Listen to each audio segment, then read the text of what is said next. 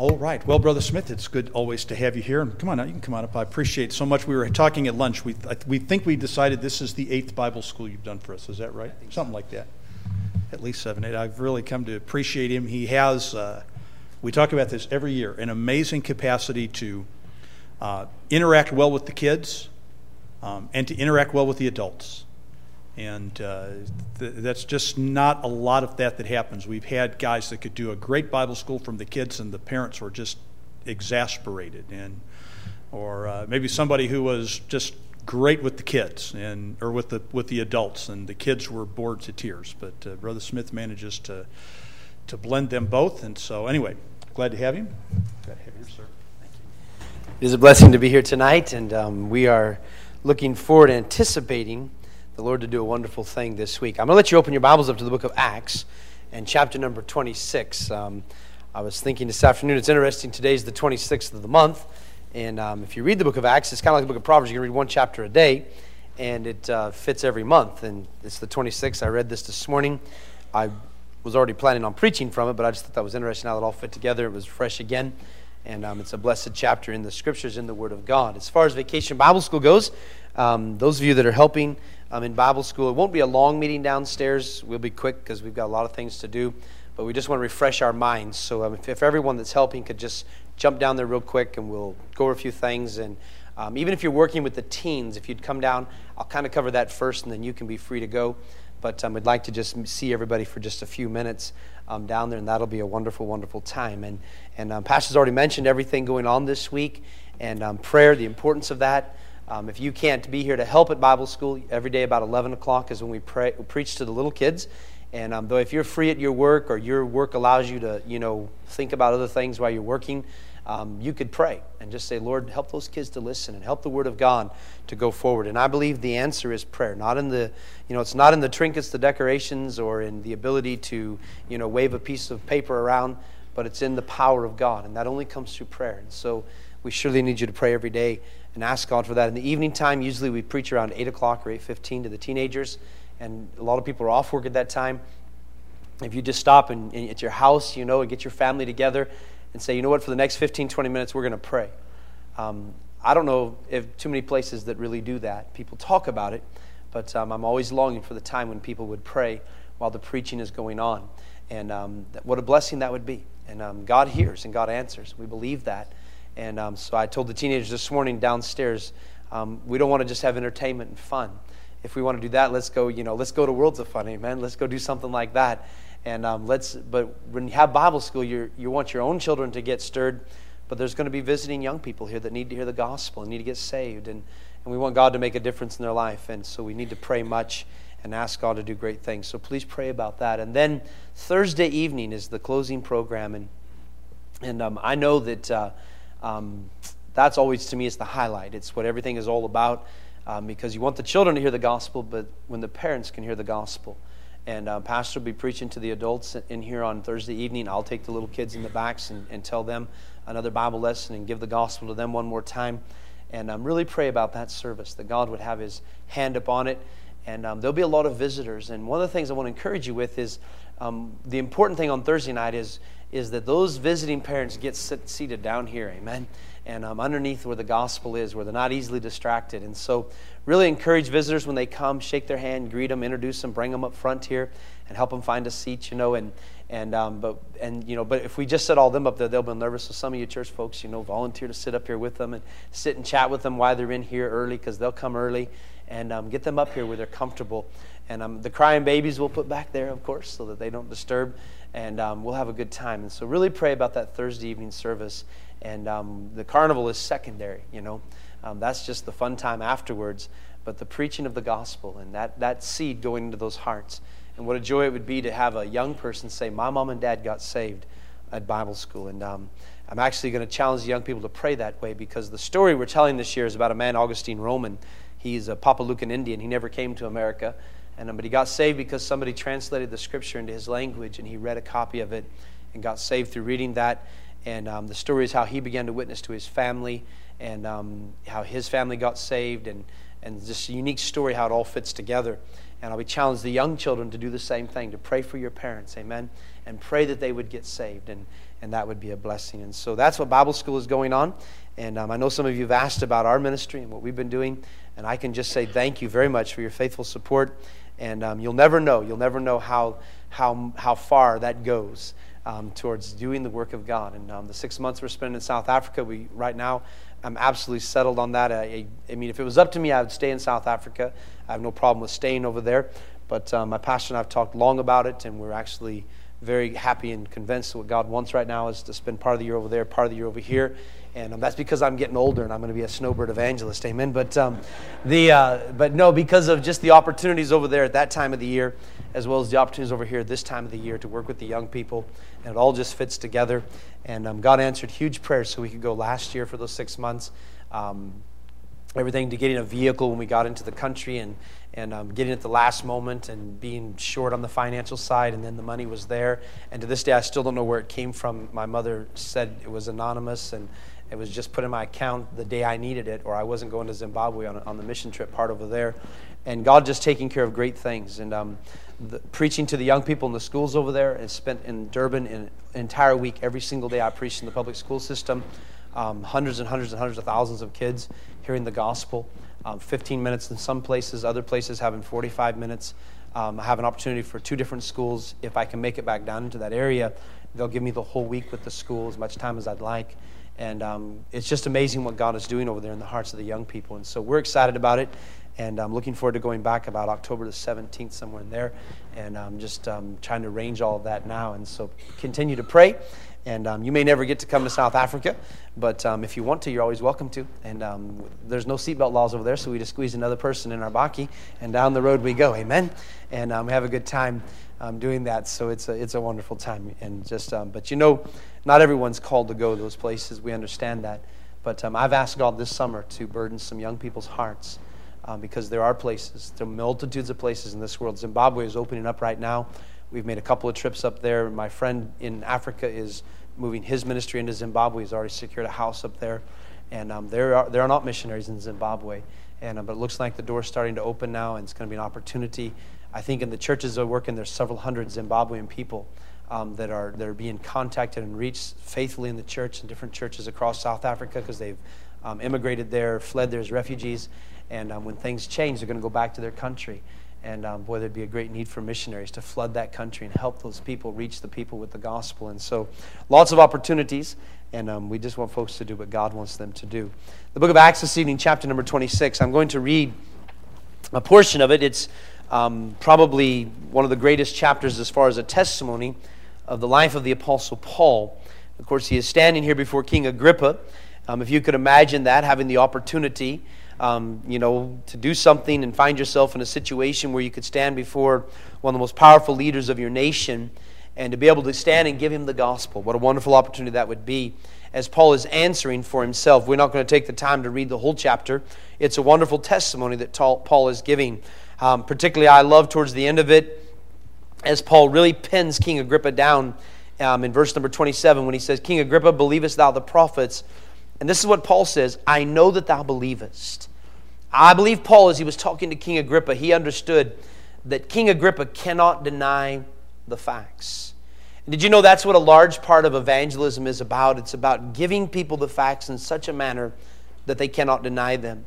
Now, if they choose to deny the facts, that's their accountability before God. And it's a grieving thing, because they reject the gospel. They reject Jesus Christ. And that's what Agrippa did in verse 28 when Agrippa said unto Paul, "Almost thou persuadest me to be a Christian."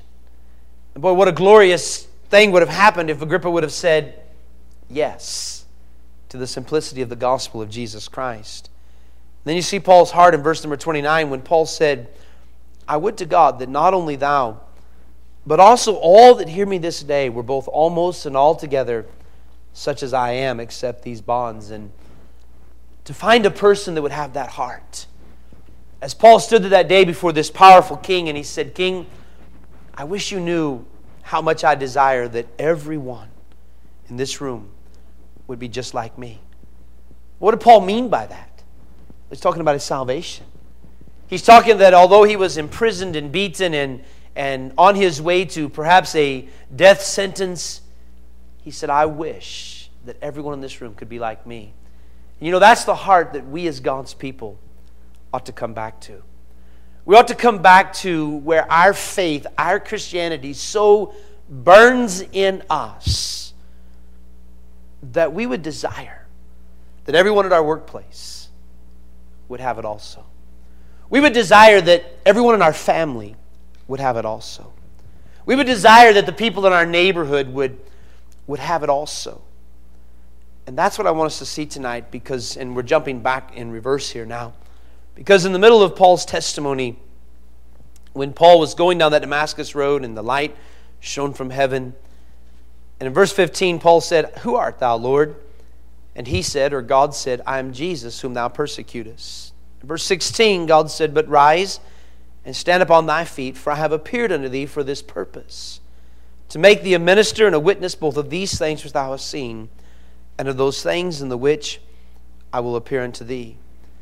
And I want to draw our attention tonight to that little phrase there in the middle of verse 16. When the Lord Jesus Christ said to Paul, "I have appeared unto thee for this purpose." And I want to say tonight that you are here for a purpose. God saved you for a purpose. And so many times people say, "Well, yeah, God saved me so I could go to heaven." But I want to tell you something tonight. God didn't save you so you could go to heaven. Salvation, eternal life is a byproduct, all right, of receiving Jesus Christ. But God saved you, the Bible teaches, for His glory. That your life on this earth would represent the very glory of God. So that when you walk among society, people would say, "That person has something that I want too." We are to be the image, the light, the evangelist, the testimony of the Lord Jesus Christ.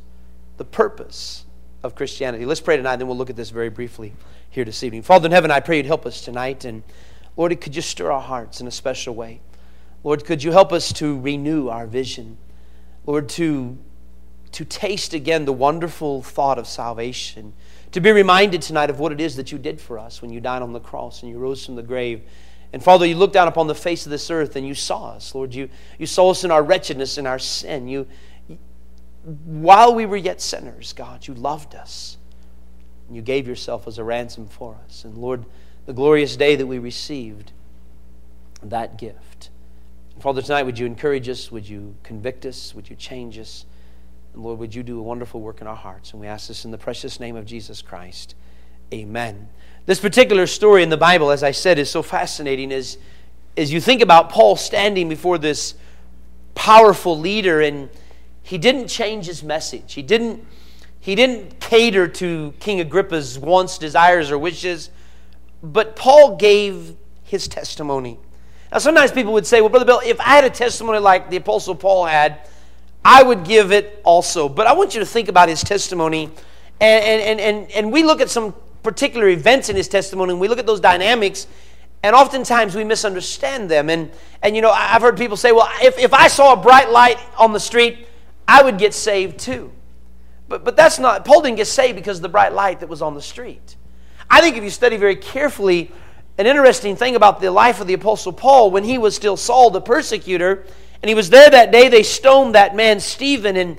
And the story of the background of Stephen is, you know, Stephen wasn't an evangelist. Stephen wasn't a missionary. Stephen wasn't a pastor of a local church. Do you know who Stephen was? Stephen was a member of that church. And there were needs in the church that the widows would be taken care of. And the disciples said, listen, the apostles said, "Look you out a man among you full of faith and full of the Holy Ghost, and appoint them to this business." And Stephen was appointed an office in the church to serve and to help and to help in the ministry.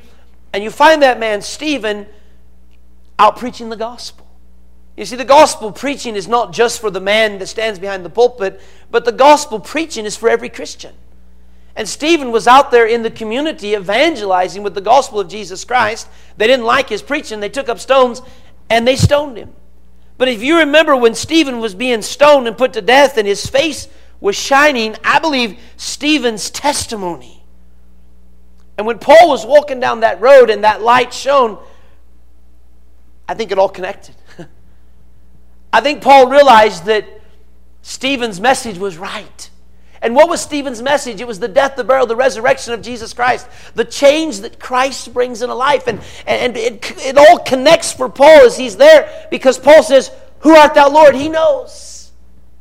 And the light shone. And you say, "Well, Brother Bill, what about us today? Where is the light?" It's right there. If you got saved, you had to come to the light source. The light of the Word of God had to shine in your heart, 1 Corinthians chapter 3 and 4 tell us. If you got saved, you saw the same light that Paul saw. You didn't get saved without seeing it. Oh, I'm not talking about it blinded you in the eyes physically, but you had to come to the Word of God, because faith cometh by hearing, and hearing by the Word of God. And the Word of God shines in our heart and transforms us, that our faith would not rest in the wisdom of man's words, but it would rest in the power of God. And if you're saved tonight, you have the same testimony as the Apostle Paul. You say, "Really?" Yeah, you have the same testimony. You could stand before anyone and say, "Listen, I was going along in my life, and I saw the truth. Jesus said He is the light of the world." You can truly say, "I saw the light." The light of the glorious gospel of Jesus Christ. That's the testimony that you have. And then Paul, in his testimony, he related how the change, obviously, that took place in his life many times, because Paul was known as Saul the persecutor and the murderer and the imprisonment of the church. And you say, "Well, Brother Bill, I was never bad like Paul." I don't want to disappoint you this evening. Then you never got saved. Really. Because Jesus didn't come to call the righteous, but He came to call what? Sinners to repentance. I'm fearful today that we've got multitudes of people that are attending our churches that have never come to repentance. They've never come to an acknowledgement that they were guilty of sin. I'm going to preach on Tuesday night to the teenagers the mystery of sin. What is sin? What does sin do? What sin does to our life. And so many people, well, I've always been good. And you'll stand before God and say, "Lord, Lord, did I not want any wonderful works in your name?" And Jesus will say, "Depart from me. I never knew you." It's important tonight, friend, that you understand that you were lost. That you were under the condemnation and the very wrath of God. It was abiding on you, and you were no better than the worst of the worst. Maybe that's the problem today, is people don't rejoice in their salvation because they never realized the condition they were in. They never realized the condemnation of death that sat upon them. And therefore they never truly repented and turned to Jesus Christ. But when a person understands that, they've got something to talk about, you see. They've got something to say to somebody. Say, young people that grew up in Christian homes, and I'm all for young people getting saved at a young age in a Christian home and never going out and drinking and never go. I tell the young people this week, I can honestly say that not one time have I ever touched a drop of alcohol to my lips. I can stand before the young people, and I'm glad I have that testimony. But I want to tell you something. A young person that's never went out and defiled themselves still has the same testimony of repentance and salvation from sin as the person that committed the worst acts you can see, because the heart of man is deceitful and desperately wicked, and all of mankind's hearts are the same. And people need to realize that I am capable of the worst acts of sin you can imagine, but by the grace of God. And all of a sudden that changes our testimony. Sometimes people say, "Well, I just don't have a testimony." What do you mean you don't have a testimony? God saved you from your heart. God saved you from your sin. God saved you from hell. You have the same testimony as the Apostle Paul. Oh, the outward dynamics might be different because you're in a different setting, you're in a different situation, you're in a different age, you're in a different time, but it's the same salvation. And you need to share that message. You need to let people know God saved me. If it wasn't for the grace of God tonight, where would I be? Let me tell you something tonight. If it wasn't for the grace of God, you wouldn't be where you are tonight. We forget that. And we get quiet and we get meek in a wrong type of way about our testimony. And we're not bold like Jesus wants us to be. So tonight I want to show you some things, if I can, out of this text, looking at Acts chapter number 26, because That's what's happened in the life of the Apostle Paul. And you and I have this same testimony. And God saved us for the same purpose, to make us a minister and a witness of the things which we have seen and the things which God shows us. Verse 17, God said, delivering thee from the people and from the Gentiles, unto whom now I send thee. And here's our text for this evening, verse 18. The first thing that God says, is to open their eyes and to turn them from darkness to light and from the power of Satan unto God. In the purpose of the Christian life, I want us to see, first of all, tonight, is the problem of the people that we're working with. Many of the times, this is why we lose sight of our purpose, because we forget the people that we're working with. It's interesting, when God said, listen, I've saved you, Paul, and I'm sending you to these Gentiles, He said, I'm sending you to a people that are in darkness. I'm sending you to a people that are blinded by sin. I'm sending you to a people that are under the power, not of God, but on the power of Satan. Now you think about this tonight for just a moment, and the blind. A blind person only knows what they've been told. You understand that? If a blind person is told that this pulpit is a brownish colored wood, they might be able to feel it and get an idea that, yes, it's wood. But as to the color, they have to totally rely upon that which somebody convinced them of. Do you understand what I'm saying? If you tell a blind person the sky is blue and you try to describe that blue to them and you equate it with water and you equate it with other things that are blue, or you say this grass is green and the tree leaves are green, and they are relying totally upon what they've been told.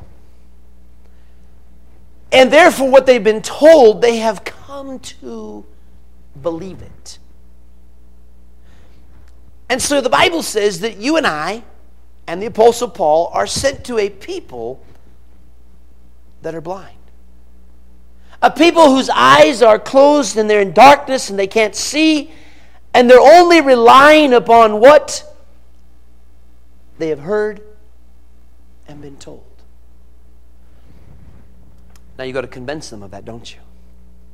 That's our job. Now that all of a sudden gets to be a pretty hard job, doesn't it?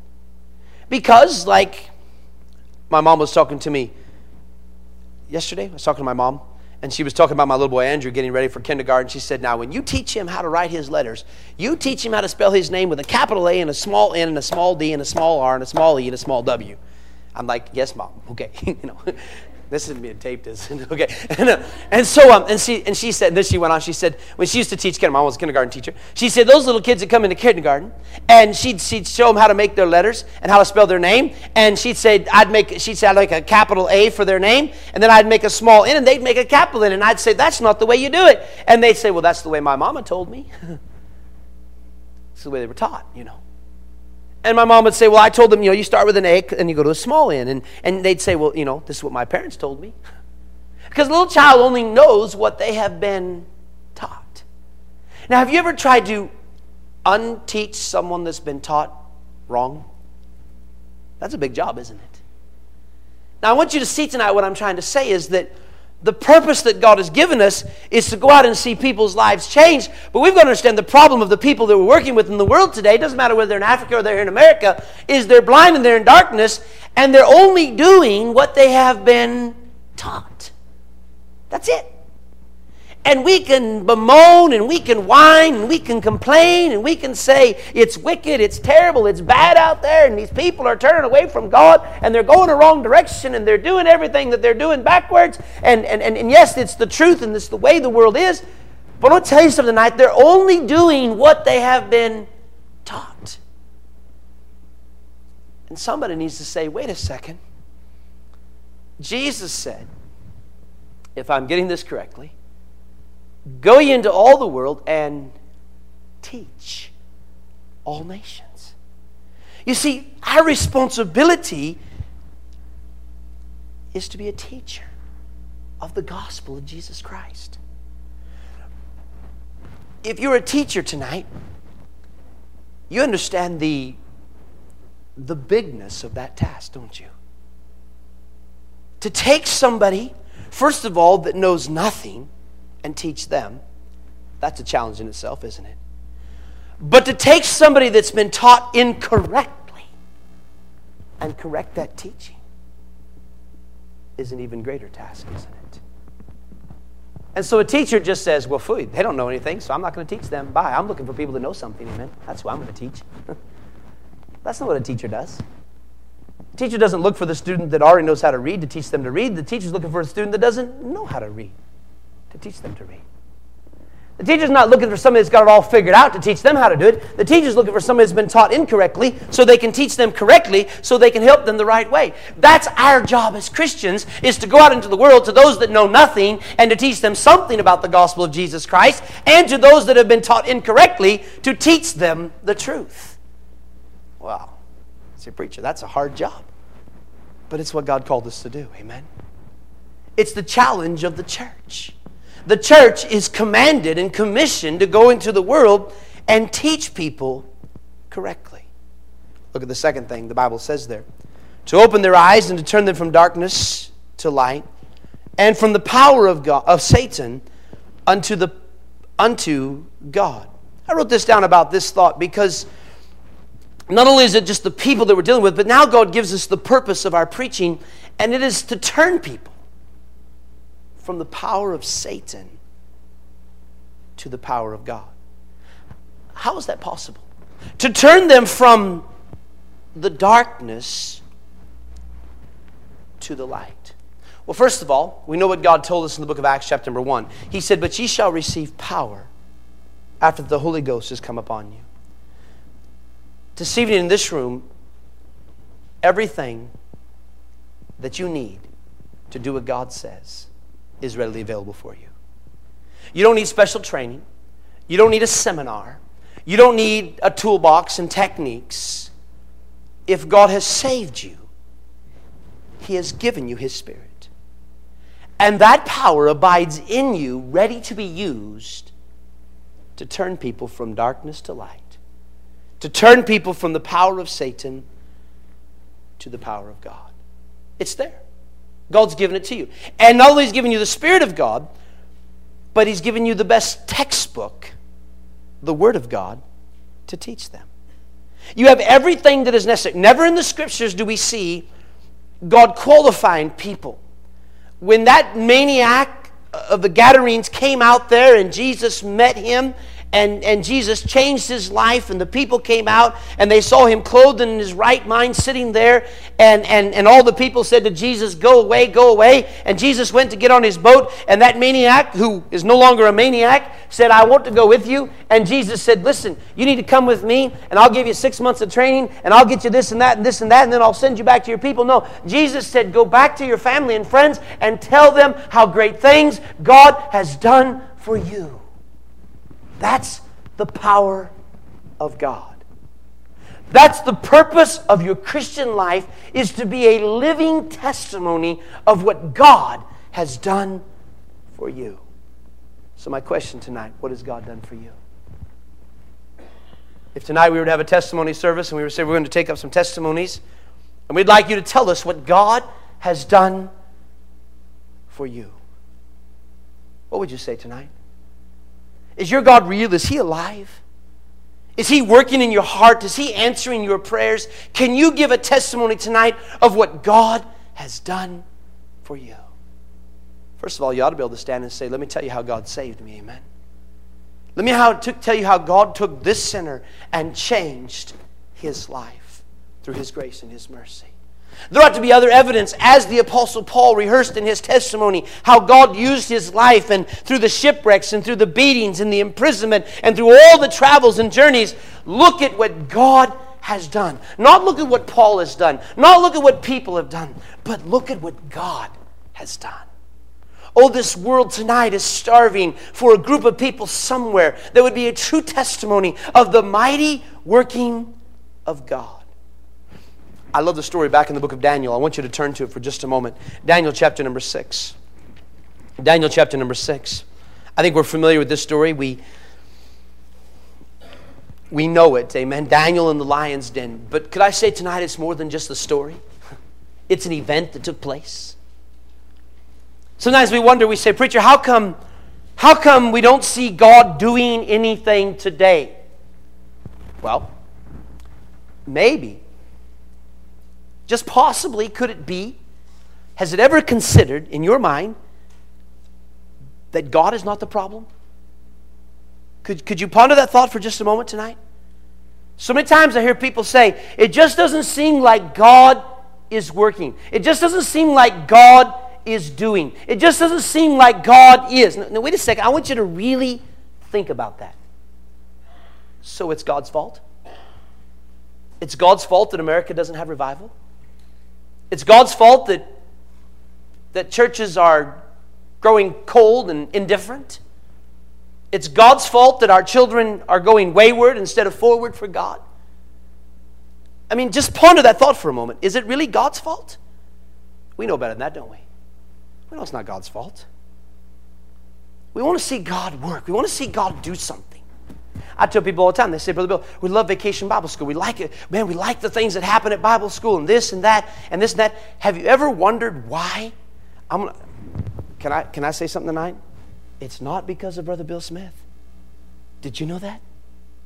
It's not because I drive into the parking lot and all of a sudden people are going to come to church. No. Have you considered how much work you've put into Vacation Bible School? Do you already know how many man-hours of labor have gone into this week's Vacation Bible School by the people of Westwood Heights Baptist Church? It's no wonder that children are going to come. I believe children are going to come this week. I believe people are going to hear the gospel this week. I believe people are going to get taught this week. I believe teachers are going to sit back in this classroom and they're going to teach these lessons. But you know how many hours teachers have spent looking through that little booklet and looking at these scripture verses and thinking about it and are decorating their classroom? How many mailers have been put out? How many people have gone out and handed out things on streets? And how many times people run over to the park and could you just for a moment stop and think about how much work you've put into Vacation Bible School? How much time, how much money, how much investment you've made? That's part of the reason why something happens. Because I hope tonight that you're expecting God to do something this week. And that's why you've invested. That's why you've labored. That's why you're praying. That's why you're participating. Well, it ought to be that way all the time. I expect God to save people. Therefore, if I expect God to save people, I need to go out and teach. Amen? That's what God said. I expect God to change young people's lives, so I've got to go and labor as God commanded. God did a great thing in the book of Daniel, the story of Daniel in the lion's den. And we say, wow, what an amazing thing that Daniel was thrown there in the lion's den and God saved him from the lion. And here's the part I like, because after he got out of the lion's den, look what the Bible has to say. In Daniel chapter number 6, read with me if you would, verse number 25. It says, Then King Darius wrote unto all the people, nations, and languages that dwell in all the earth, Peace be multiplied unto you, I make a decree, that in every dominion of my kingdom men tremble and fear before the God of Daniel. For he is the living God and steadfast forever, and his kingdom that which shall not be destroyed, and his dominion shall be even unto the end. He delivereth and rescueth, he worketh signs and wonders in heaven and earth, who hath delivered Daniel from the power of the lions. And we know Belteshazzar had many problems, King Darius, and we know there were difficulties in their lives, but do you understand the statement that he made right here? Wouldn't it be wonderful if some political leader in the world today would stand up and say, the God of the Bible is the God of this world. He's done might. He's done wonder. I say, well, just God doesn't work anymore. But wait a second. For this to happen, Daniel had to go to the lion's den. Daniel had to pray 3 times a day. And when the decree was made that said, Daniel, you can't do it, Daniel had to go and open up his window and pray like he always did. He didn't go off and hide in some secret place, in a shame place, and say, well, I don't want to get in trouble with them. He prayed. And God said, that's good. Look what I'm going to do now. You see, there's a purpose for your preaching. When I say preaching, I'm not talking about standing behind this pulpit. I'm talking about going out into the world and being a real Christian.